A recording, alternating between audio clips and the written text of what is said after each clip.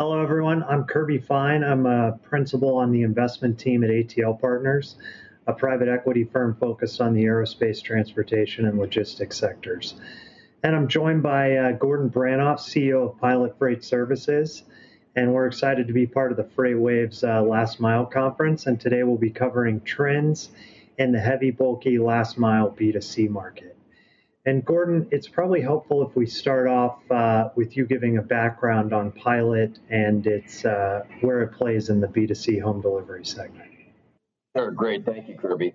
Yeah, Pilot is a global logistics provider, and we're really organized with two business units, two business segments, B2B and B2C, both on the domestic and the global side. B2C does include our full and final mile solution. And so for purposes of this discussion, we're really going to focus on the B2C segment. And for some additional context, Pilot B2C home delivery is really focused on the heavy, bulky, non-conveyable goods, typically something that requires a value add, an installation, an assembly, some sort of white glove service. That's where we primarily focus our B2C business. And within that space, within the U.S. heavy, bulky B2C space in the home delivery market, Pilot is the second largest player, just behind XPO, and we are seeing significant growth in this space.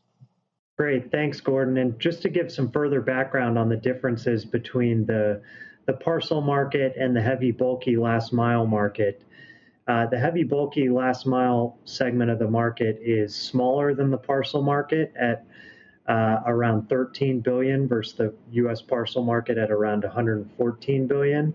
It's also growing at a faster rate of 12% versus the 9% growth in the U.S. parcel market. And it's much more fragmented with no single player in the heavy, bulky market representing more than 7%. Whereas on the parcel side, you have four players, USPS, FedEx, UPS, and Amazon, that collectively control 90% of deliveries. And Gordon, is there anything else you'd add there on the differences between the two markets? Yeah, absolutely, Kirby. From an infrastructure perspective, there's significant differences in the network, right? When you think about the network required to deliver envelopes and small parcels in a UPS truck, very different than what's required for managing large, heavy, bulky freight with two-person delivery and an assembly of a possible large outdoor furniture set or some sort of white glove additional value-add service. So, yes, significant differences in the infrastructure. Great, thanks, Gordon. And could you talk about what Pilot has seen this year during the pandemic on the B2C side within its heavy, bulky segment? Yeah, sure, absolutely. Obviously, COVID hit in March, and we, as a result of the stay-at-home orders that were issued across the entire country, we started to see the B2C business pick up significantly. And in the B2C heavyweight, heavy, bulky space, we saw exponential growth there. People were obviously buying more product, more material, and more things like exercise equipment that could be outside, pools, anything, basketball hoops, anything that could really help them enjoy their time at home. So we saw a significant increase in the B2C space at the start of COVID, and we're still seeing that continued rise in the B2C business. However, not at the pace that we saw for those really 3 months during the entire shutdown. Great. And you mentioned e-commerce as one of the primary drivers of growth, and it's probably helpful to dig a little deeper on that dynamic. And again, as Pilot focuses on the heavy, bulky segment of the market, it's important to point out that of the top four highest growth e-commerce categories over the past 2 years, two are the key heavy, bulky categories of furniture and appliance and sports and fitness. And those have also seen accelerating penetration during the pandemic. And just, taking a step back and level setting on the broader trends in e-commerce, U.S. e-commerce sales have grown at a 15% CAGR since 2010, but that has accelerated during the pandemic, with analysts forecasting U.S. e-commerce growth in the range of 18 to 25% for 2020. And on the other hand, the forecast for U.S. retail sales for the year varies widely from down 11% to up 2.5%. And part of the uncertainty there around retail sales growth centers around the amount and duration of future government stimulus. There was the one-time stimulus check paid in addition to the $600 unemployment benefit supplement, which ran from early April to the tail end of July. And interestingly, a University of Chicago study found that more than 2/3 of people on jobless benefits made more than they did from their unemployment. And so while, there's also certainty on the unemployment rate, which spiked from 4% pre-COVID to 15% in April and is down to 8% in August, still elevated. And, despite the high unemployment rate, U.S. household income in June, July, and August was above the level it was in February. But the percentage of household income coming from government payments has increased and was 17% pre-COVID, and that grew to 31% in April and 26% in May. And so while it remains unclear how U.S. household income will hold up either from further stimulus or further reductions in the unemployment rate, what seems to be more clear to us is that e-commerce can continue to exhibit strong growth despite declines in overall retail sales. And one reason for the expected continued e-commerce growth is that there remains significant white space for further penetration, given current e-commerce penetration as a percentage of total retail sales was at 11% in 2019. And we look at adjusted retail sales excluding auto, gas, and food, and the penetration there was 16% for e-commerce, and that's up from 6% in 2010. And JP Morgan's latest forecast is for e-commerce penetration to reach 20% of adjusted retail sales in 2020, and that's up from their pre-COVID 2020 estimate of 18%. So effectively, a year or so pulled forward in terms of that penetration for the pandemic, due to the pandemic, and that's effectively accelerating what we see as a long-term trend that's expected to continue with penetration reaching 30% by 2024.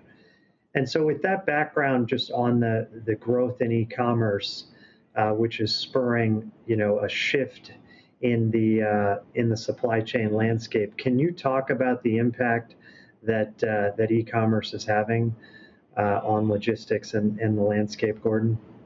Great. Sure. Thank you, Kirby. Yes. So I think something that helps put e-commerce in perspective as well is returns. Returns are a big part of the equation in e-commerce. And the overall returns rate in e-commerce is about 25 to 30%, where on the bricks and mortar side of the business, between about 8 and 10%. So it is really driving an increased demand for reverse logistics, effective reverse logistics. So it's kind of a good and a bad scenario. It's good that it obviously continues to be more and more greater opportunities, but they are operationally, they have some other challenges. Obviously, returning a refrigerator back to its original shipper that's been refused for whatever reason is a lot more complicated and not as neat and organized as you would with a simple return from a bricks and mortar location of a small package.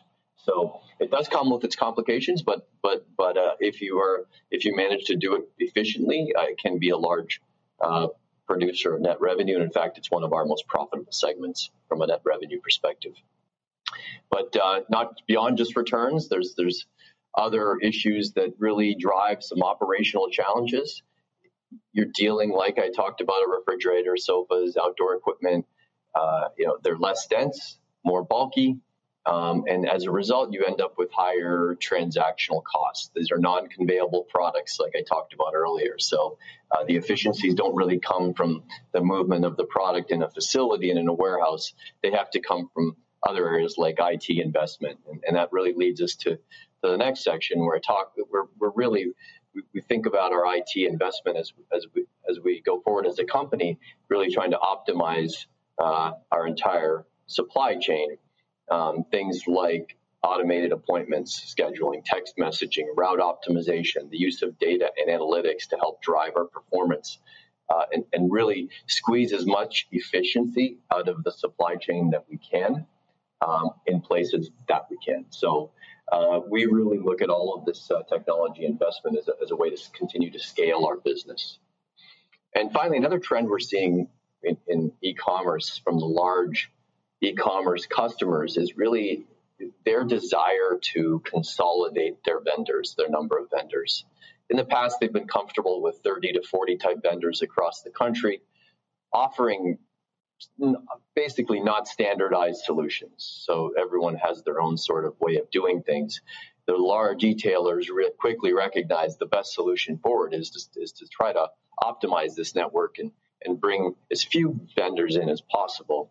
Therefore, they can manage the standards and the procedures and the policies and really the KPIs and metrics to optimize their performance. So we have seen this trend shifting from 30 to 40 type vendors to really a smaller number of vendors to cover the national need and national service requirements of these larger retailers.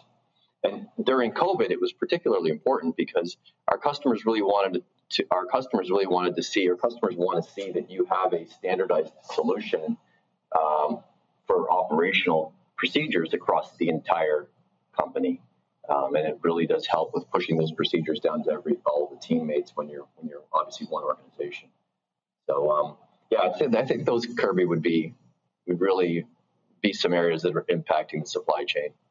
Great, thanks, Gordon. And the only other thing I'd point out is just the supply chain cost dynamics between brick and mortar and e-commerce and the impact that has had on mode selection. So as you think about brick and mortar, most of the cost is in the container piece and then the truckload or intermodal into a large distribution center. And the last mile in brick and mortar, you can do a full truckload out of the DC with a few store stops.